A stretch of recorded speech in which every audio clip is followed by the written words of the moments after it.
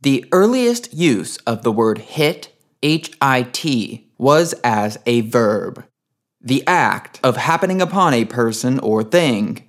We still use it this way to describe a fortunate meeting or locating the solution to a problem. We hit it off with a new friend at the bar. We hit upon the answer to a question that's been bothering us. At some point in the 15th or 16th century, it had been used enough to describe hitting upon one's target in battle that we started saying hit to describe physical assault. The stranger insulted the man's wife, so the man hit the stranger. It wasn't really until the 1800s that the word hit started being applied to creative endeavors that performed well with an audience. The way we use it today to talk about movies, podcasts, songs, etc. They've really got a hit on their hands with this one. You could say all of the original meanings of the word are there when we talk about a hit song. Broadly speaking, the creators of a hit song hit upon the correct arrangement of sound and words to give us what we want to hear. We in turn hit upon the song in the aisles of a music store or while skipping between stations or playlists. The physical sound waves actually hit our eardrums. And if you're listening to country music, then you may be inclined to hit the bottle in response to what you hear. In other words, any hit song is really a series of hits. Even when we're talking about a great singer-songwriter like Willie Nelson. One person capable of writing the song himself and performing it himself in a way that millions of people will want to hear.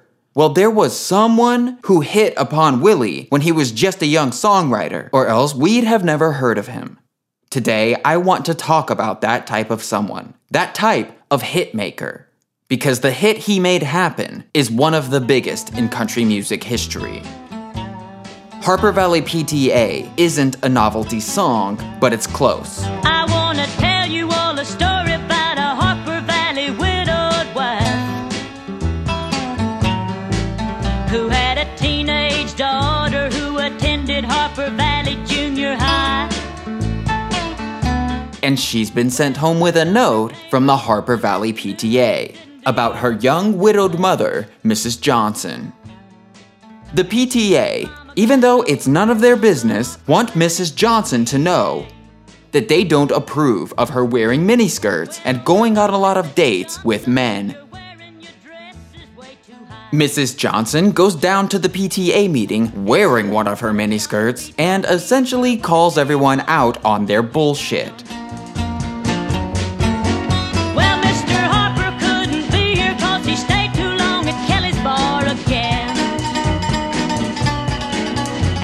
You'll smell Shirley Thompson's breath, you'll find she's had a little nip of gin. And then you have the nerve to tell me you think that as a mother I'm not fit. Well, this is just a little Peyton place and you're all Harper Valley hypocrites. Now the musicians on this are great players, but what they're playing here is not remarkable in any way. The vocal performance is hardly what you would call singing. Anyone could walk into a karaoke bar and do this just as good as the record. Nearly every person involved in making Harper Valley PTA has gone on record saying they were consciously trying to replicate Bobby Gentry's Ode to Billie Joe from the year before. It makes a ton of sense once you start hearing it that way. Both of these songs have a bare-bones musical arrangement, featuring a lead instrument interacting with the vocal throughout. Strings on Ode to Billie Joe, and dobro on Harper Valley PTA. Where Ode to Billie Joe is more subtle in its condemnation of small-town America, and you can listen to episode 4 of this podcast for more on that, Harper Valley PTA is 110% direct attitude. That's what made it a hit. This is a fuck you song, and that's what millions of people wanted to hear at the time, because they were tired. Tired of the hypocrisy in everyday life. Tired of being told, do what I say, not what I do, by every authority figure. This is a time in America when the idea of protesting Western civilization itself was starting to gain serious traction. It's the only explanation for how a song released on an independent record label in August of 1968 could make the biggest jump of the decade into the pop top 10, from number 81 to number 7 in its second week on the Billboard Hot 100. By September 21st, it was the number 1 pop song in America. By September 28th, the number 1 country song. That's not people buying a record, that's a feeding frenzy. This single sold 1.6 million copies within 10 days of being released, and it just kept selling. 3 million, 5 million, who knows where it's at today. They made a movie based on the song in 1978. That worked out so well, they turned it into a TV show that ran for 2 seasons, 13 years after the single was a hit. A lot of you heard the song in season 6 of Mad Men. It's safe to say it's still bringing in major royalties. I'll get to Jeannie C. Riley, the girl who sang it. I'll get to Tom T. Hall, the guy who wrote it. Today, I want to talk about the guy who made it happen. You're listening to Cocaine and Rhinestones, the podcast about 20th century country music and the lives of those who gave it to us. My name is Tyler Mahan Coe. I've heard these stories my whole life.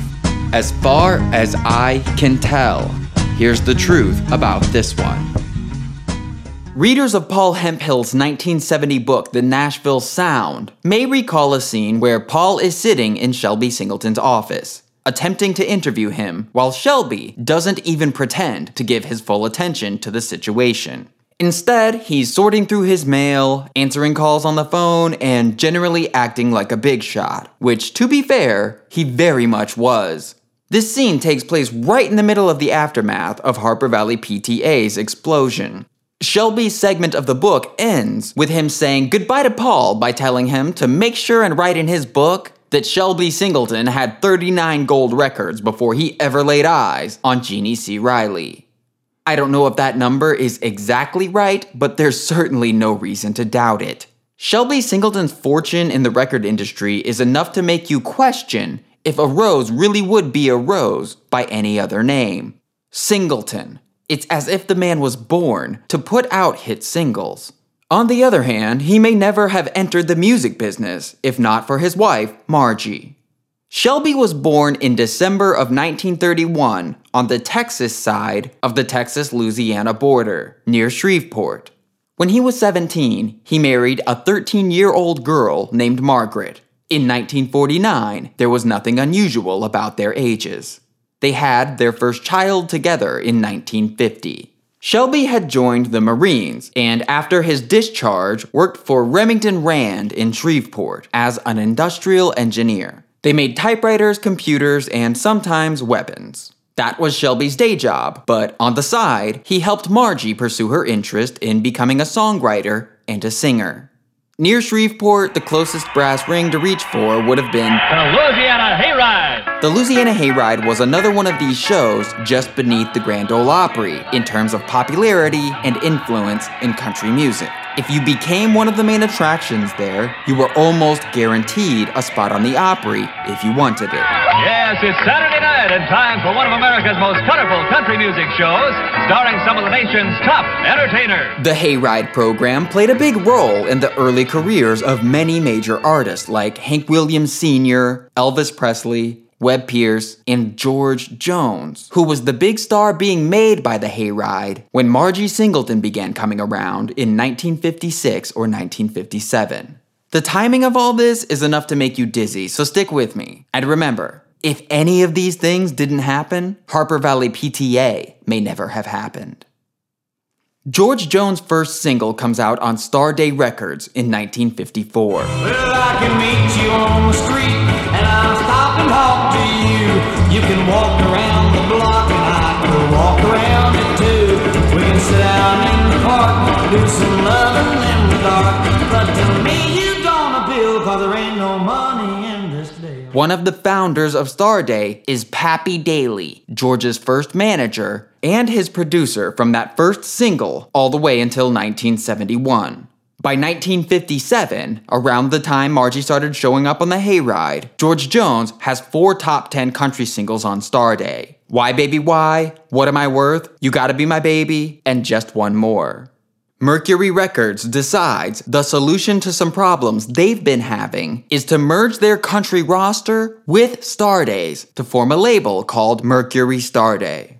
The Starday people will sign and record country artists who will then be distributed through Mercury's much larger sales network. This deal goes into effect on January 1st of 1957.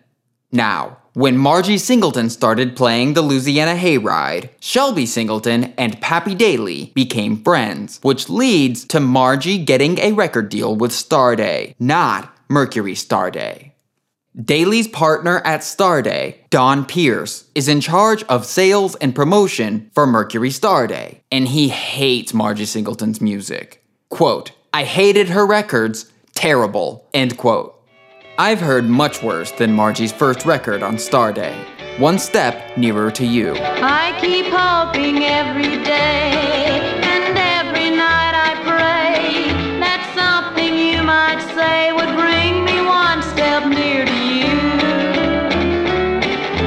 One step near to you, one step near to you would soothe this aching heart of mine and make me feel less blue.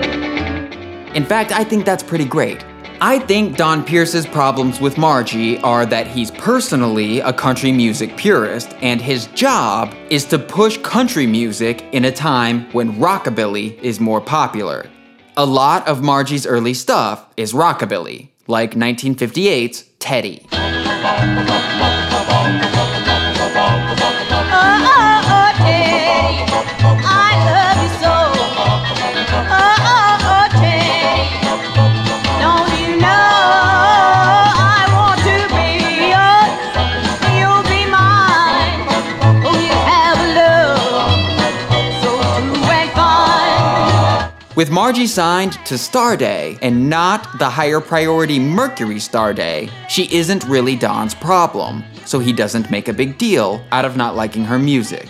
Which is good because it turns out his new workload is much bigger than he'd expected.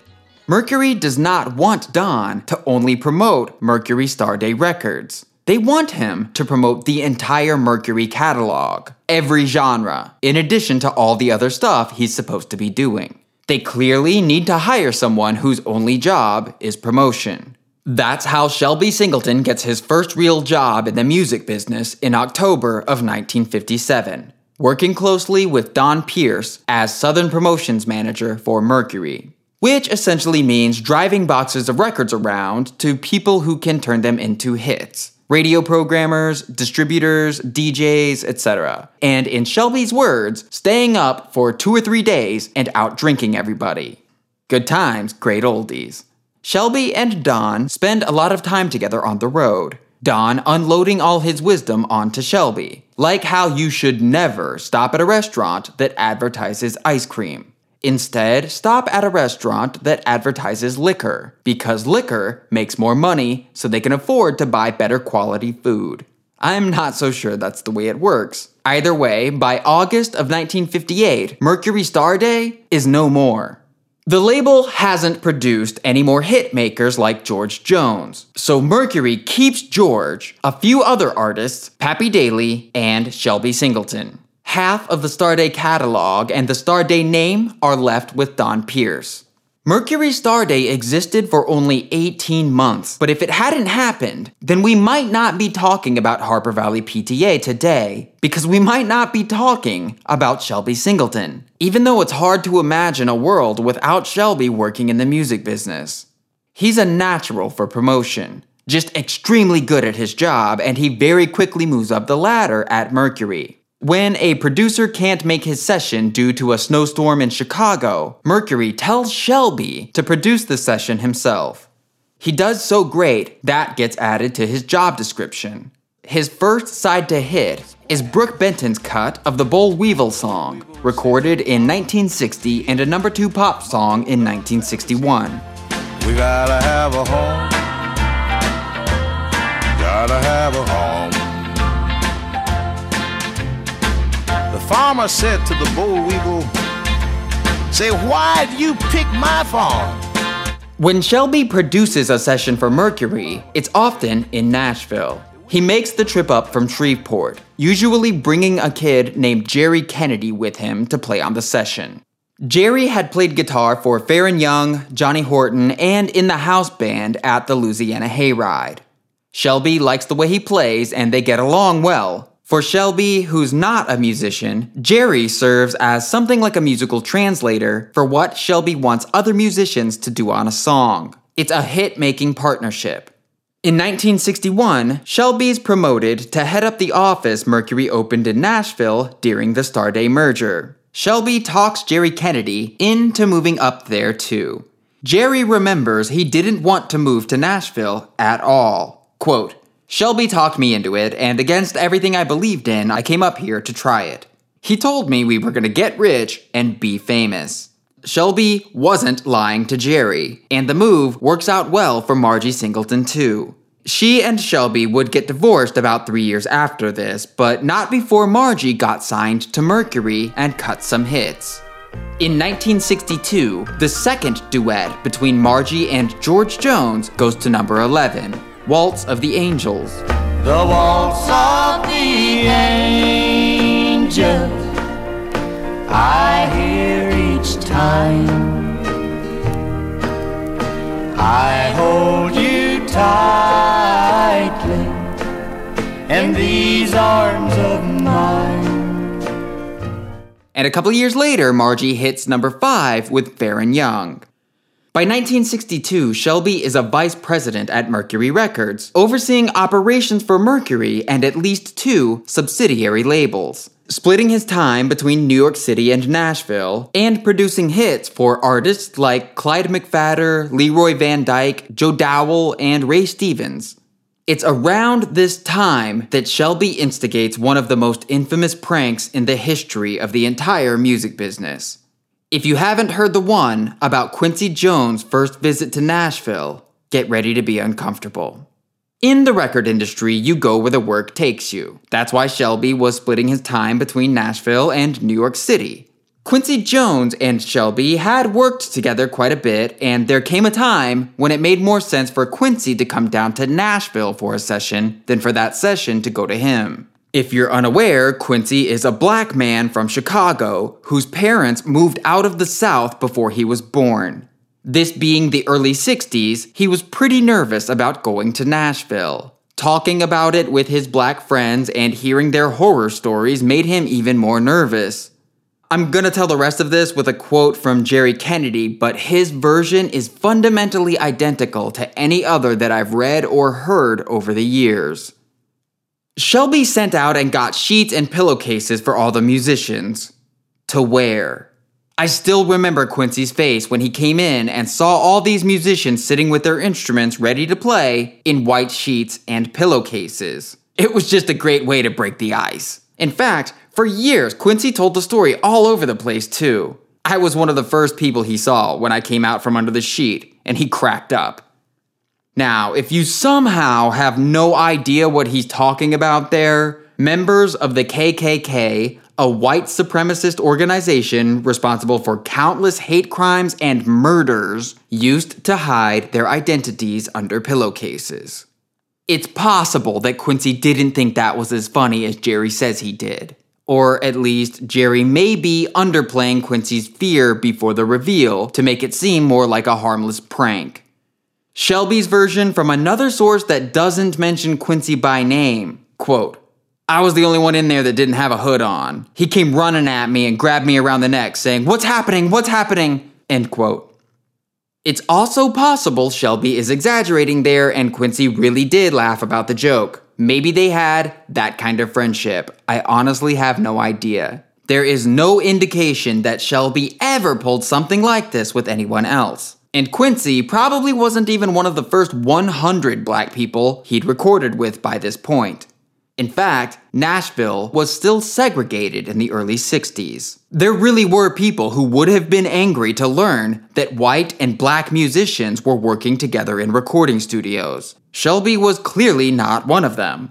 There was at least one black hotel in Nashville at the time, But when black musicians or producers like Clyde McPhatter or Quincy Jones came to Nashville to work with Shelby, they were invited, even encouraged, to stay with Shelby in his home. Being a persuasive man, I'm sure most of them took him up on the offer. Shelby talked Ray Stevens into moving to Nashville by offering him a job as a gopher and giving him his first session work as a piano player. One night, Shelby was eating at a diner in Printer's Alley in Nashville with some Mercury executives. They noticed Roger Miller sitting in a corner across the room. Now, Roger was signed to RCA, but the word around town was that he didn't think they were handling him the right way. Someone at Shelby's table said they should try to sign Roger to Mercury. So Shelby got up, walked over there, and came back in less than a minute saying, "Yeah, we got a deal." Roger Miller was signed to one of Mercury's labels, Smash, where he would have most of his smash hits in the 60s. Dang Me, Chug-a-Lug, England Swings, Engine Number 9, King of the Road, you get the point. And most of those hits were produced by Shelby's right-hand man, Jerry Kennedy. Old brown suitcase that she carried, I've looked for it everywhere. It just ain't here among the rest, and I'm a little upset. Yes, tell me, engine number 9. At some point, Shelby must have taken a look around and realized how much work he was doing just to get a piece of what he was bringing in for Mercury. In 1966, a year or so after divorcing Margie, by the way, Shelby resigned and began building his own empire, the Shelby Singleton Corporation. He'd hustled his way from the bottom all the way to the top. There wasn't anything that Shelby didn't know about the record industry. One thing you would do is have a single corporate entity release music as several different labels. It would essentially be the same crew working on everything behind the scenes, but R&B got released on this label, country songs on that label, and so on. It was about the label, literally, like the actual physical label that would go on the records. By building each label around a specific genre, that label would develop an identity and reputation in that genre. Say you had a monster hit on a little blues label. 3 months later, a DJ could see a new record with that label's label on it and know this might be the next monster blues hit. If you've got big band jazz, blues, rock, pop, and soul all showing up looking like the same thing, that specialty reputation will never be there. So the Shelby Singleton Corporation was not a record label. It was a parent company, a corporate umbrella under which many record labels would come to live, as well as recording studios, a management agency, an advertising agency, a film production company, on and on and on. But at the beginning, 2 of Shelby's first labels were SSS International and Plantation. SSS, Shelby's initials by the way, was for R&B music. Plantation was for country music. SSS International's first minor hit was Mickey Murray's cover of Otis Redding's Shout Bama-Lama in 1967. It's down in Alabama, shall be free. We're down in Louisiana, shall be free. It's down in Alabama, shall be free. Now, nobody gonna set him down. Spring of 1968 brought a top 40 record in Peggy Scott and JoJo Benson's Lover's Holiday, which reportedly sold 900,000 copies. Love, it's quite a feeling. Tell her one more time, love, it's so appealing. When Shelby turned his attention to country music, the first single released on Plantation Records ended up being Flag Draped Coffin by Tom Sawyer. A few of his classmates will be there, and the choir will sing in the pew. There's an elderly old parson who stopped and dried his tears very often. In front of him, just a picture and a flag draped coffin. An example of the fallen soldiers subgenre of miserably sad country songs about Vietnam. The second single released on Plantation was Big Fanny by Neil Ray. Big Fanny, she was was big and she was bad. Big Fanny, she was also kind of sad. There wasn't anybody who could put Big Fanny down. She was big and bad and ugly, and she weighed 300 pounds. A truly bizarre song about a disgusting behemoth of a woman who fought the Viet Cong, fought a grizzly bear, then went back to Vietnam to fight more VC. Den Big Fanny. No one knew who was Fanny's daddy. She turned up one day in a wet rice paddy, just looking stupid and standing stiff, and even the dogs refused to sniff a Big Fanny. Big Fanny. Some say she came from around Hanoi, where she got in a fight with some VC boys. She blowed her garlic breath in those VC's face, and they dropped like flies all over the place. Big Fanny. If you're sensing a pattern here, you may be starting to understand Shelby Singleton. Without Mercury's big machine behind him, Shelby leaned hard into any sort of gimmick that might help him out on the marketing and PR front. Here in the second half of this episode, you may start to get an idea of Shelby as sort of the P.T. Barnum of the record business. I would say that's accurate because Shelby was willing to go one step further than the next guy. But these Hail Mary stunts for exposure are highly typical of entertainment industry types. In other words, the music business is full of P.T. Barnums. The only thing that separates Shelby from the pack of guys like Shep Gordon is that one step further Shelby was willing to take. Because Shelby was never afraid of a little controversy. Or a lot of controversy. Check his production credentials and you'll see Shelby was in the control room for Ray Stevens' 1962 top 5 pop hit novelty, Ahab the Arab. A song you'd have to be certifiably insane to try and record for a major label today. And I'm gonna go ahead and not play a clip of it. So those first 2 Plantation singles didn't find a home on any side of the Vietnam zeitgeist, but the third time's the charm. Shelby got it right on Plantation's 3rd single by broadening his scope and aiming at something an entire generation could get on board with. Condemning the hypocrisy in small-town social politics. According to Shelby, he kept a demo tape of Harper Valley PTA in the drawer of his desk for at least 6 months. The singer on the demo was a girl named Alice Joy. Shelby knew there was something in the song, but he didn't think Alice was right for it. You can try to imagine her version if you want. Here's the A-side of what may be Alice Joy's only single ever, He's Coming Back to Me, from Ashley Records in 1967. He's coming back to me, to end my misery, just like it ought to be. Got his letter today. I've got a train to meet, the one I love to greet. He's coming back to me, this time to stay. Shelby never explicitly said what kind of singer he was looking for to do the song, but based on a couple quotes from later on, we can put it together. Not so much a singer as a voice. Not so much an artist as an attitude. Not so much a person as a caricature. Quote, a disc jockey friend of mine was managing a girl named Jeannie C. Riley. He brought me a demo of her singing. Bring her by here, I said. I've got a song that I think is a hit if she's got the right image that I want to sing this song. End quote. Funny way to put that, don't you think? The right image to sing this song?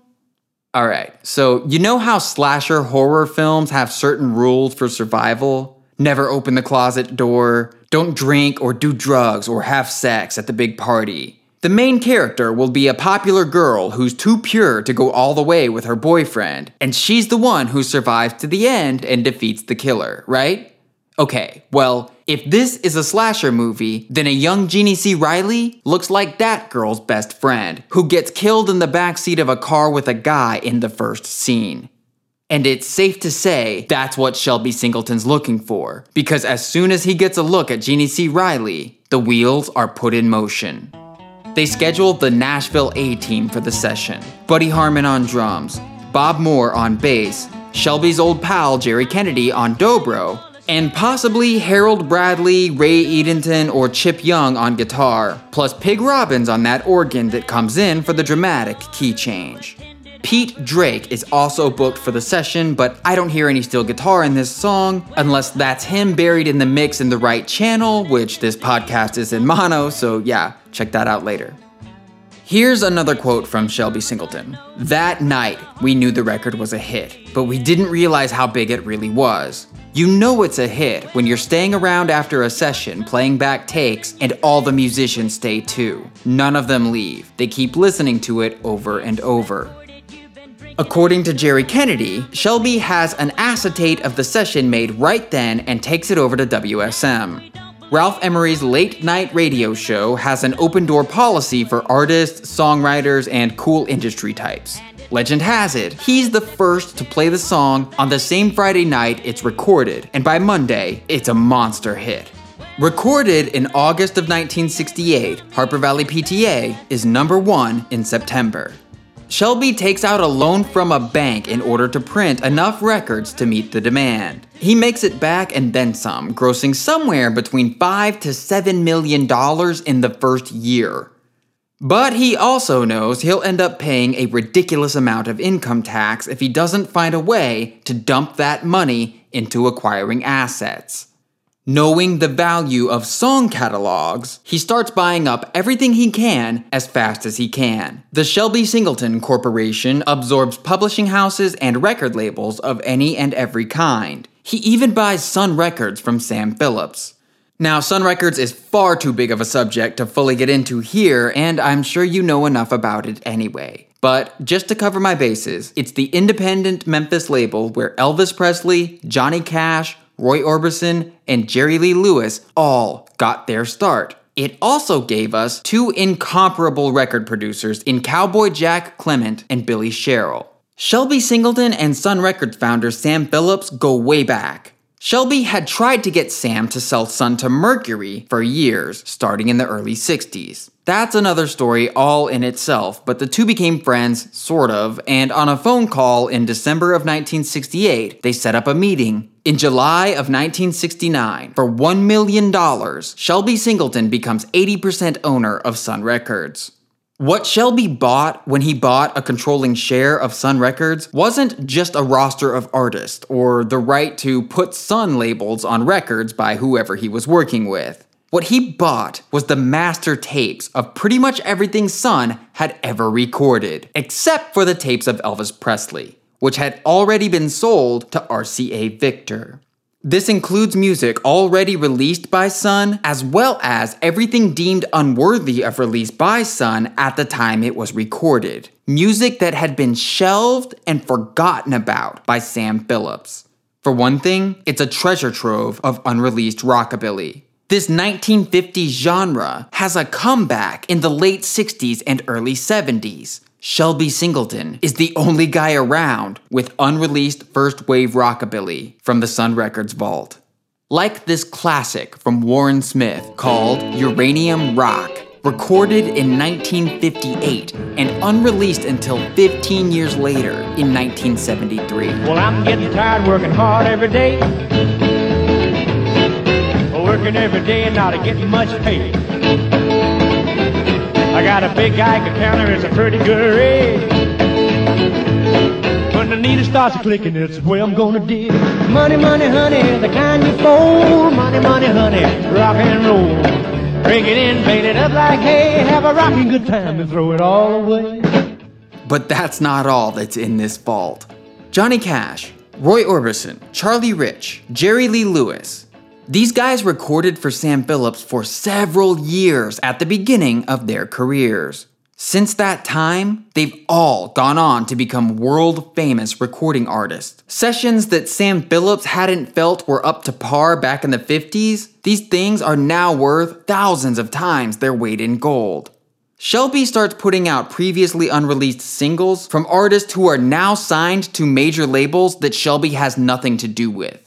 He repackages their old hits into greatest hits collection after greatest hits collection. It pisses off a lot of people, for many different reasons. Say one of these artists puts out a new album with their current label and has a hit. This artist is out there doing all the things artists do to promote that current hit. Our boy Shelby can slap a greatest hits track list together, give it a slick looking cover, and get it on record store shelves with a sticker calling it the new collection of hits from that artist. Everyone finding out about this person for the first time can play catch up by buying this greatest hits. Shelby doesn't even have to buy advertising, because the major label that artist is on now has already dumped thousands into getting their face all over the place. Here's a specific example. We all know Johnny Cash's song Get Rhythm, right? Well, that song was originally released on Sun Records in 1956 as the B-side to I Walk the Line. In 1969, a year after Johnny Cash's Live at Folsom Prison album, and the same year as his Live at San Quentin album, Shelby takes that Sun Records tape of Get Rhythm, adds in the sounds of a cheering crowd to make it sound like a live recording, and puts that out as a single. Get rhythm. When you get the blues, come on, get rhythm. When you get the blues, a jumpy rhythm makes you feel so fine. It'll shake all your trouble from your worried mind. Get rhythm. When you get the blues. People assume it's from one of Johnny Cash's wildly popular prison albums, and it goes to number 60 on the pop charts.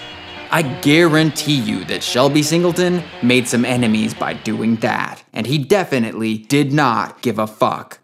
Having Sun's back catalog at his disposal is also the explanation for how, when Harper Valley PTA is made into a feature film in 1978, starring I Dream of Jeannie's Barbara Eden, Shelby is able to stack the soundtrack with songs like High School Confidential by Jerry Lee Lewis and Ballad of a Teenage Queen by Johnny Cash. You wrote me a letter that I'd like to reply to in public. You say I'm not fit to live in this fine American town, that I don't come up to your standards, or whatever you consider decent. Well, I am here to call a few kettles black.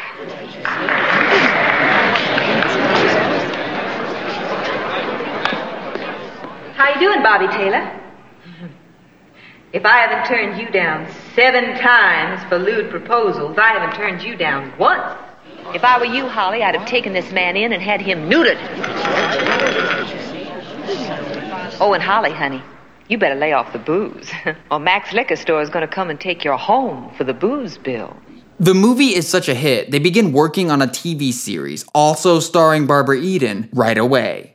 Where many people would have been content to retire and live off Harper Valley PTA money for the rest of their lives, Shelby is a hustler. He doesn't know anything except the game, and he never stops trying to do the biggest thing he's ever done.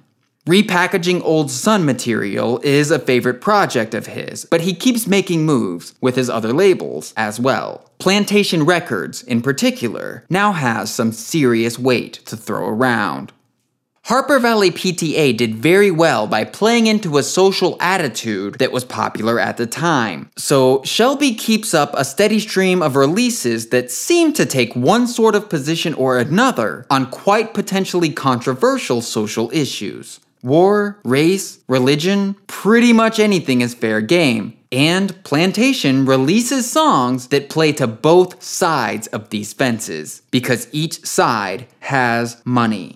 For example, as you heard a couple episodes before this, Capitol Records talked Merle Haggard out of releasing an interracial love song as a single. When word gets out about this, Shelby rushes out a version by one of his own artists, D. Mullins. I'd love to shout my feelings from a mountain high and tell the world I love her, and I will till I die.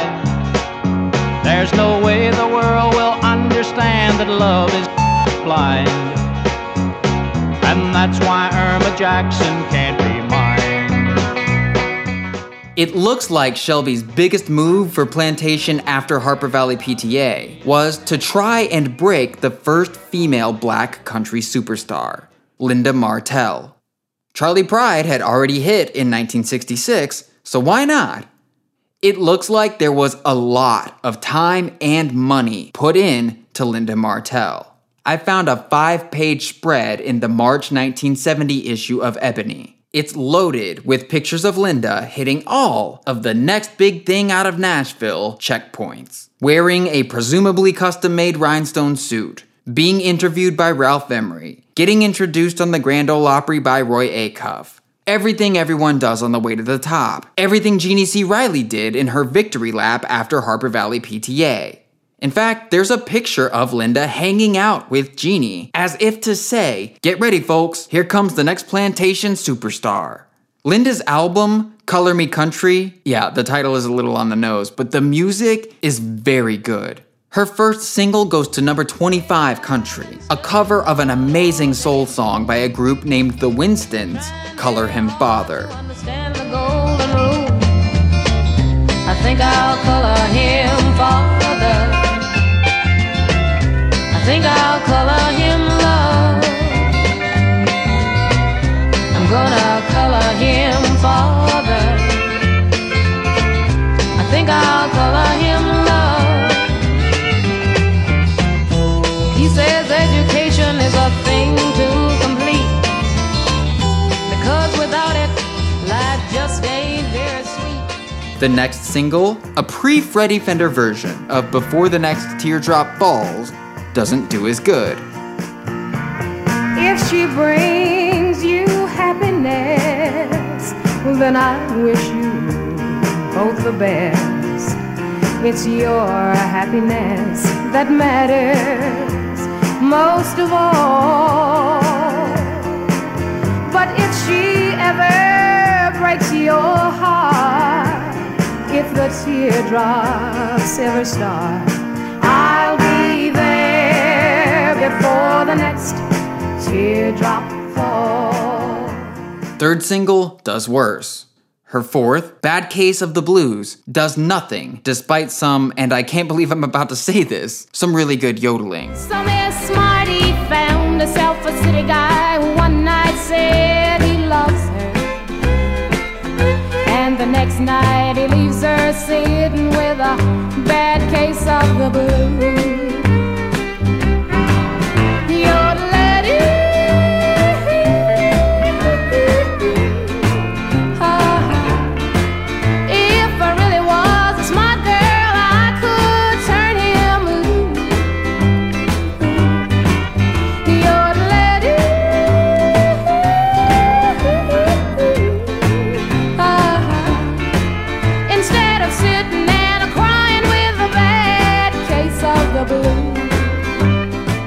But don't think Shelby didn't hedge his bets with the other side of this coin. Black girl on the country label, white guy on the R&B label.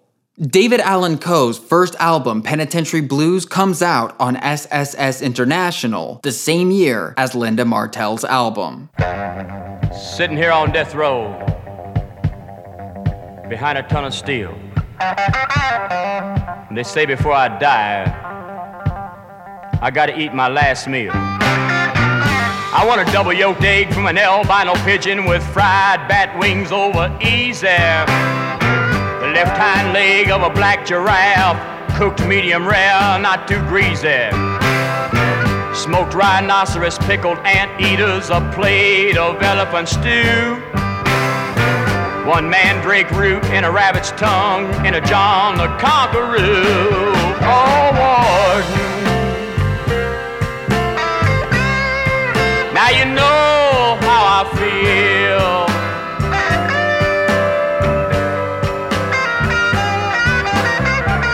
I'll be ready to die now, just as soon as I eat my last meal. Also first-rate stuff.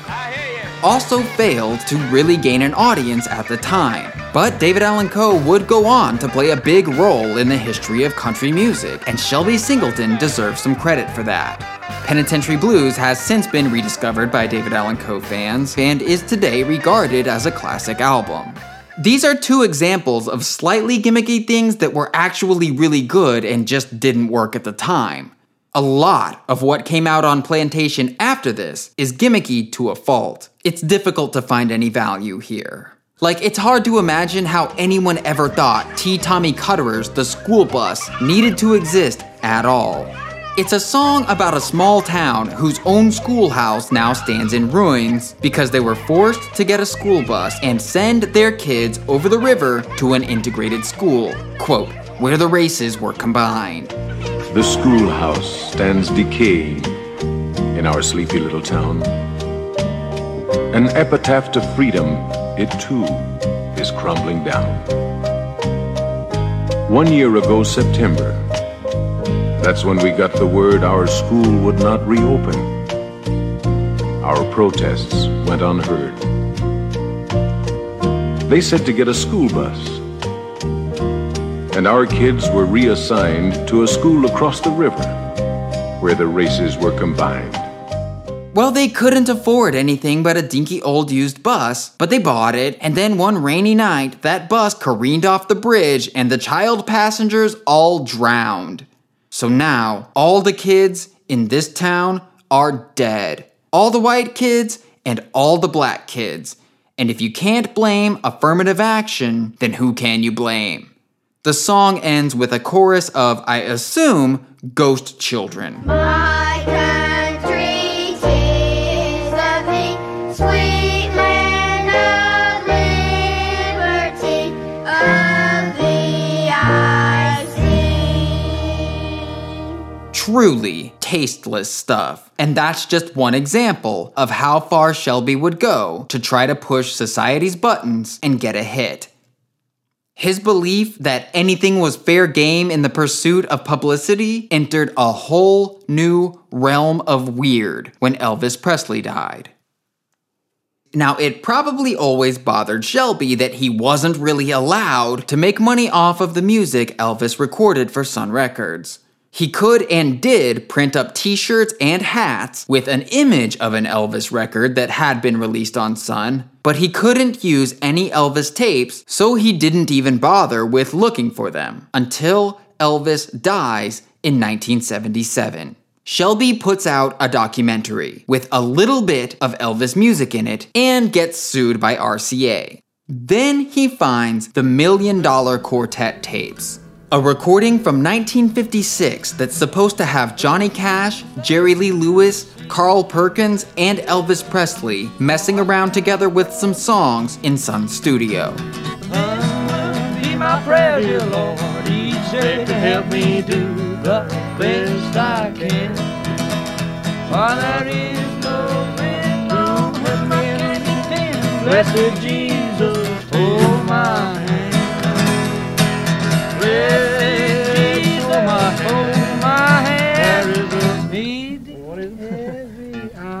I need thee every day.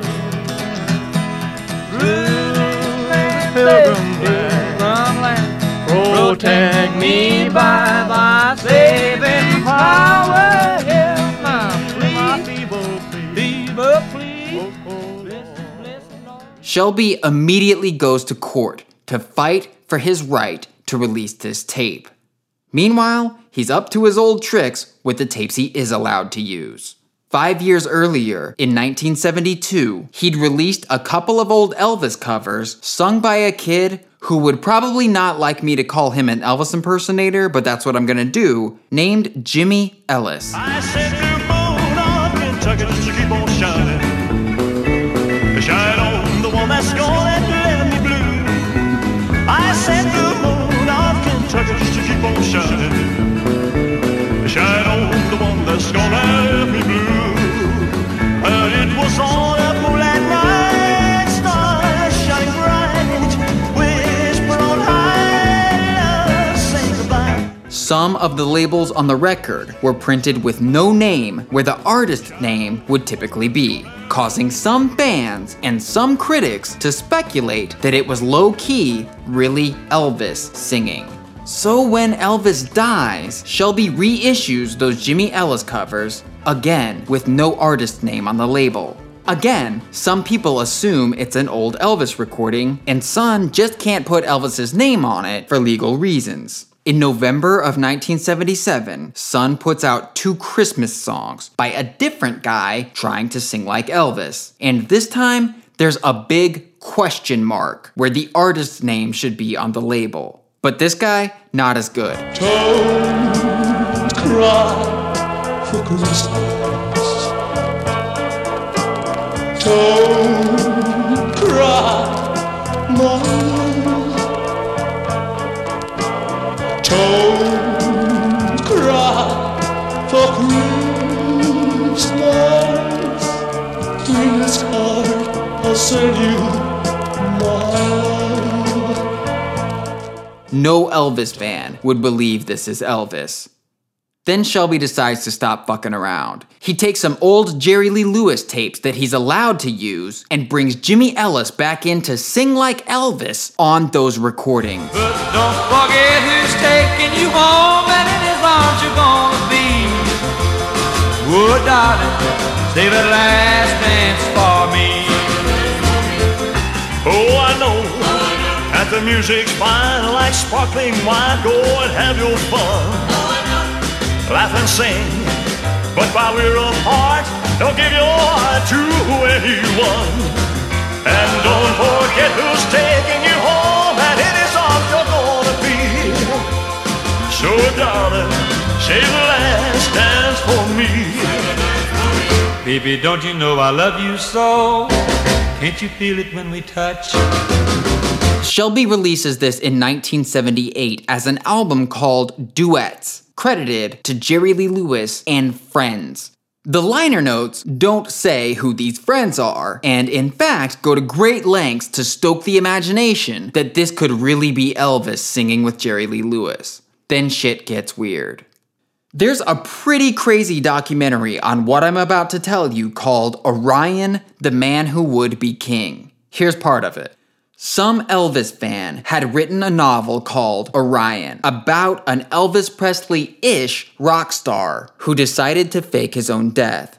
Next thing you know, Jimmy Ellis is wearing an oversized Lone Ranger type eye mask that covers approximately half his face, calling himself Orion, putting out records on Elvis Presley's first record label, Sun Records, and refusing to directly say no when the media asks if he's secretly Elvis Presley. See the tree, how big it's grown, but friends, it hasn't been too long.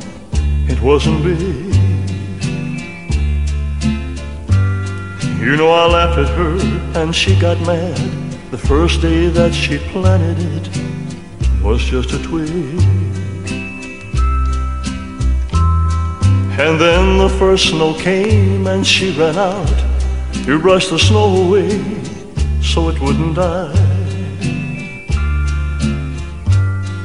Came running in, all excited, slipped, and almost hurt herself. I laughed till I cried. Now, if you've ever wondered why so many people to this day believe that Elvis Presley is really alive, I'm here to tell you, I think Shelby Singleton might deserve credit for that too. His role in this charade freaked out even some people you probably think are unfreak-outable. Here's a David Allan Coe quote from a 1980 interview with Alana Nash. I have another friend named Jim Owen who does a Hank Williams impersonation show, and it's scary sometimes. Shelby Singleton is like my foster father, and Shelby has a kid named Orion who sounds so much like Presley it's frightening. Well, Shelby cut a song with Orion and Jim Owen called I'm So Lonesome I Could Cry, right? Did you hear that lonesome whippoorwill? He sounds too blue to fly. And midnight train is winding low. I'm so lonesome I could cry.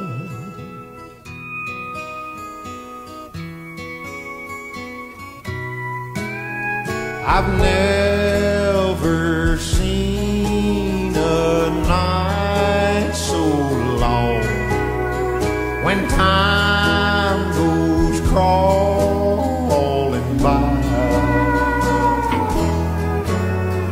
The moon just went behind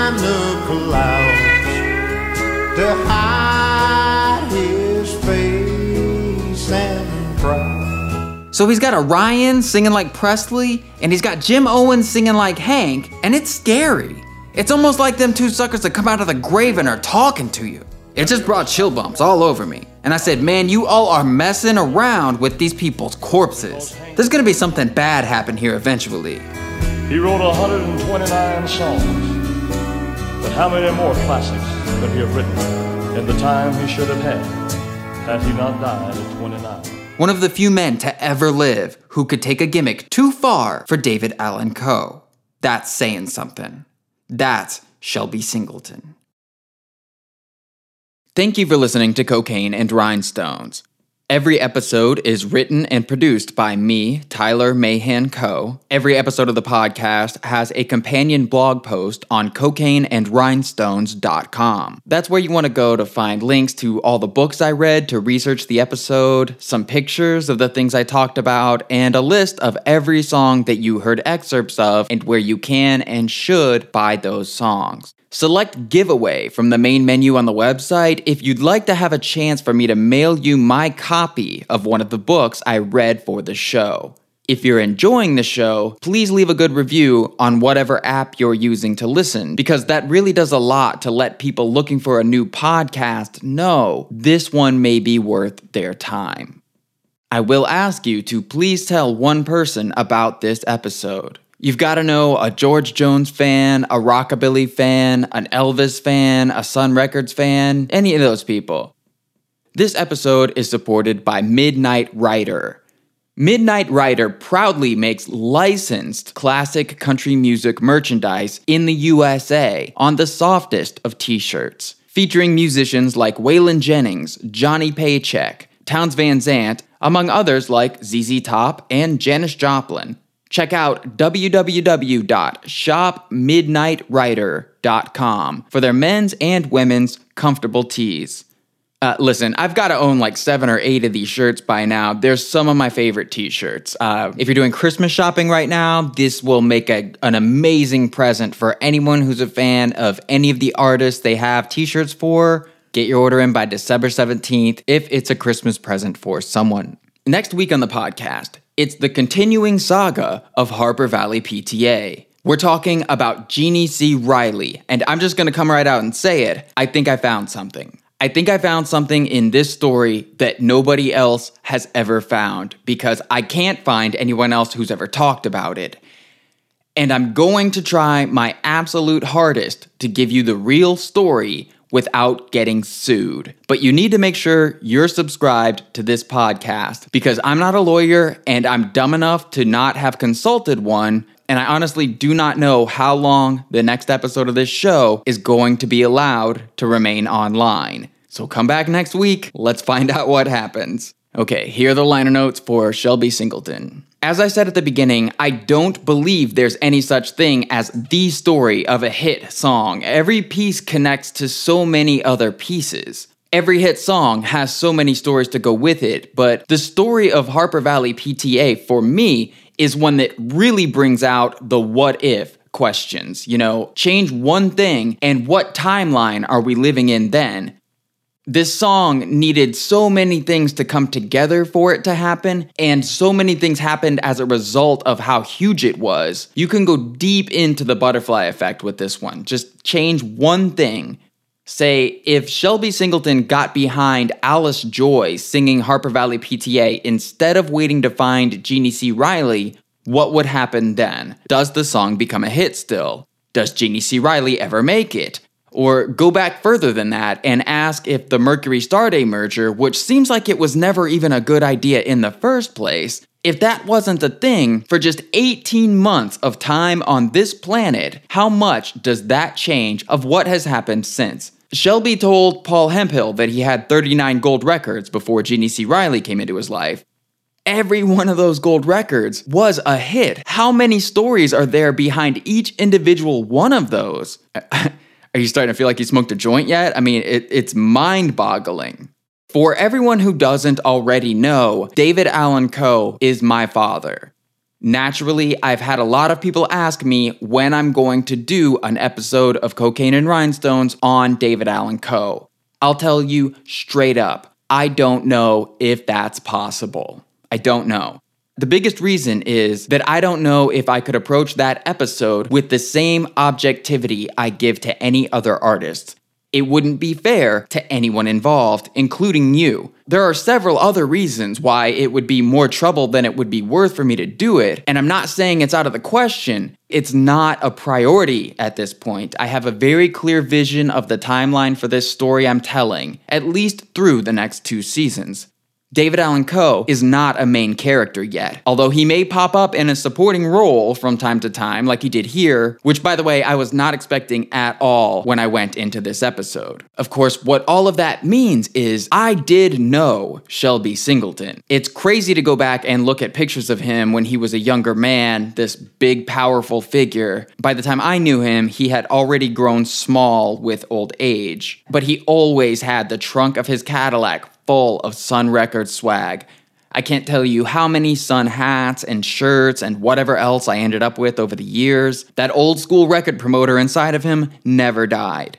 Shelby did pass away in 2009. He was 77 years old. After they gave him the diagnosis of terminal cancer, he went out and bought a Rolls Royce because he always wanted one and he knew that it was now or never. That Quincy Jones story was not fun for me to tell, I'm sure you could hear. The only other detail I can add here is a quote from Buddy Killen, who was also there, also under a pillowcase. Jones laughed a lot about the joke, but only after he stopped gasping from the shock. Yeah, I do want to emphasize that I was being sincere when I said I have no idea what kind of friendship Quincy Jones and Shelby Singleton had.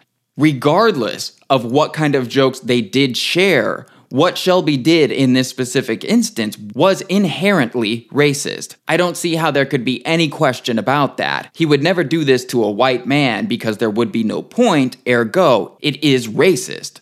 I did run a lot of searches for things like Shelby Singleton racist, racism, KKK, etc., just to see if there was more to this than it was the early 60s and everyone acted like idiots. There really does not seem to be anything more there. There's a quote from Linda Martell talking about Shelby making the decision to put Linda on the Plantation label.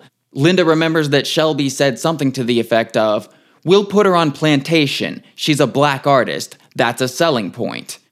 That's really what it always came down to with Shelby. Will this sell? Linda was actually the first black female artist to perform on the Grand Ole Opry. I didn't mention that. I should also say that Charlie Pride wasn't the first black country star or even the first black country superstar. His success is, however, specifically what Shelby Singleton would have been trying to replicate with Linda Martell. You totally heard the word colorblind being censored in that Dee Mullins recording of Irma Jackson. I couldn't find confirmation of this anywhere, but I would be amazed if Shelby didn't censor that himself to make the song sound even more controversial, playing into the hype that this was the big bad song Capitol Records wouldn't let Merle Haggard do. And yeah, it sounds a lot like they're trying to fake a sitar sound in there with a banjo or something. I guess Shelby figured it was a counterculture song. Hippies are counterculture. Hippies seem to like sitar. What the hell? Throw it in there. Again, if you want to say that a song like The School Bus means that Shelby Singleton as a person was a hardcore white supremacist, then you have to say that Irma Jackson means Shelby Singleton as a person was all about getting those races mixed together. It doesn't add up. Especially when there's a much better explanation staring us in the face, which is that controversy sells, gimmicks sell, anything that sells, that's what Shelby Singleton wanted. For some of you, that's no excuse. I get it. But stick around for the Doug and Rusty Kershaw episode of this podcast if you want to hear about a person in the music business who I think we have every reason to believe was a straight-up white power activist. They were out there, and I don't believe Shelby was one of them. I can't imagine anyone not knowing what a gopher is when I said that was Ray Stevens' first job in Nashville, but that's a person that you pay to hang around and go get whatever you need whenever you need it. If you need food, cigarettes, beer, they go for it. I did intentionally mispronounce Arab in the episode when discussing the Ray Stevens song. Pronouncing it correctly felt just as incorrect because that's not how Ray says it in the song. Whatever. I said that in 1972, Jimmy Ellis recorded a couple of Elvis covers. Obviously, Elvis did not write Blue Moon of Kentucky. What I meant was that Jimmy covered Elvis' version of those songs. Probably could have found a better way to say that, but it wasn't worth going back to fix. I haven't played a video game in years, but I guess that Warren Smith song, Uranium Rock, was in Fallout 4? If that sounded familiar and it's been driving you crazy where you could have heard it. Some of you probably think it's totally insane that anyone would ever believe Jimmy Ellis, aka Orion, could possibly have been Elvis Presley. Well, remember that we're talking about a world before the internet. You couldn't go to a magical little box and pull up 5,000 pictures in a high enough resolution that you could zoom in to examine bone structure. And as for the sound of his voice, I've read some pretty compelling arguments that the current quality of technology actually impacts the way we process information. So the better quality of recordings we hear and become used to, the better we get at hearing the things in those recordings. I would assume this translates to other senses, because I'm in my early 30s, and if I watch an action movie made in the last 5 years, anytime there's a fight sequence, I can't tell what the hell is going on because of how fast the cuts are. This is apparently not a problem for younger people. All of which is to say, yeah, I think our eyes and our ears are better trained than those of previous generations. And it's really not surprising to me that people believed Orion was Elvis, especially once you consider how many of them just wanted it to be true for emotional reasons. You know, they didn't want Elvis to be dead. If you enjoyed this episode, the one book I would recommend to you more than any other is called Record Makers and Breakers, Voices of the Independent Rock and Roll Pioneers by John Brovin. It's over 600 pages of just stuff like this. Old school music business hustlers trying any and everything they can to get ahead from outside of the major label establishment. There's a ton more about Shelby Singleton in there, and you'll learn a lot about so many other people just like him in the 40s, 50s, and 60s. How Nashville Became Music City, USA, 50 Years of Music Row by Michael Kosser is a good look at the world we're entering with this 3-part series on Harper Valley PTA. When I say any hit song has many stories behind it, this is the kind of thing I'm talking about. The business of trying to get all the pieces put together in just the right way to come out the other end with a whole bunch of money. That's Music Row. There's also Producing Country, the inside story of the great recordings by Michael Jarrett. This is a book that I almost don't even want to tell you about because of how often I'll be using it as a source. But go ahead and read it if you want to spoil half the episodes I'll be making in the future. Sam Phillips, The Man Who Invented Rock and Roll by Peter Guralnick. If you've read more than 5 books about Southern music, Peter Guralnick probably wrote one of them. He knows what he's talking about. This is the book for anyone interested in Sun Records, Elvis, Jerry Lee Lewis, rock and roll in general. Must read. You heard a lot more about rockabilly in this episode than any other so far. If those clips grabbed you and you want to know more, I would recommend Rockabilly, A 40-Year Journey by Billy Poor. The Starday Story, The House That Country Music Built by Nathan D. Gibson. Holy shit, what a book. I wish every little country label had a book like this written about it. Fantastic. Country Soul, Making Music and Making Race in the American South by Charles L. Hughes is, as the title suggests, a look at race relations behind the scenes of the Southern music business. I'd say it's fairly objective, though some statements are factually untrue. Like when the author writes that Plantation Records was started just to be an outlet for Jeannie C. Riley. Completely untrue. Country Boys and Redneck Women, New Essays in Gender and Country Music, has an essay by Diane Pecknold on how Jeannie C. Riley and Linda Martell were treated by Plantation. I don't always agree with her interpretation of the information, but there's a lot of good information here. For example, Diane writes about how Linda Martell's time with Plantation came to an end. Linda's husband was trying to take more control over Linda's career, and Shelby dropped her from the label. The author seems to think that has something to do with Shelby as a white man demanding absolute deference from his black artist and her husband. I don't know how familiar this author is with the music business, but as I told you, Linda's album was not a hit, which is the only thing Shelby ever cared about. Listen to next week's Jeannie C. Riley episode to hear how her husband was also a problem for Shelby Singleton. And if you think this is starting to look like sexism and Shelby exclusively felt the need to control female artists this way, watch that documentary on Orion. And of course, the David Allan Coe quote is from the collection of interviews by Alana Nash titled Behind Closed Doors, Talking with the Legends of Country Music. Every person interviewed in that book will be featured in an episode of this podcast in some way, and it's essential reading. On the Cocaine and Rhinestones website, there's a page called The Library of books that I use for more episodes than I don't. This book is one of those books. All right, that's all. Next week, Jeannie C. Riley. Let's see how much trouble we can get in. I'm simply wild about my good cocaine. A lot of babies in the cradle in New Orleans. The doctor kept whipping till the baby got mean. Doctor whipping till the baby got so. Mama said you couldn't smell no more. Lord, go, doctor, ring the bell. The women in the alley. I'm simply wild about my good cocaine.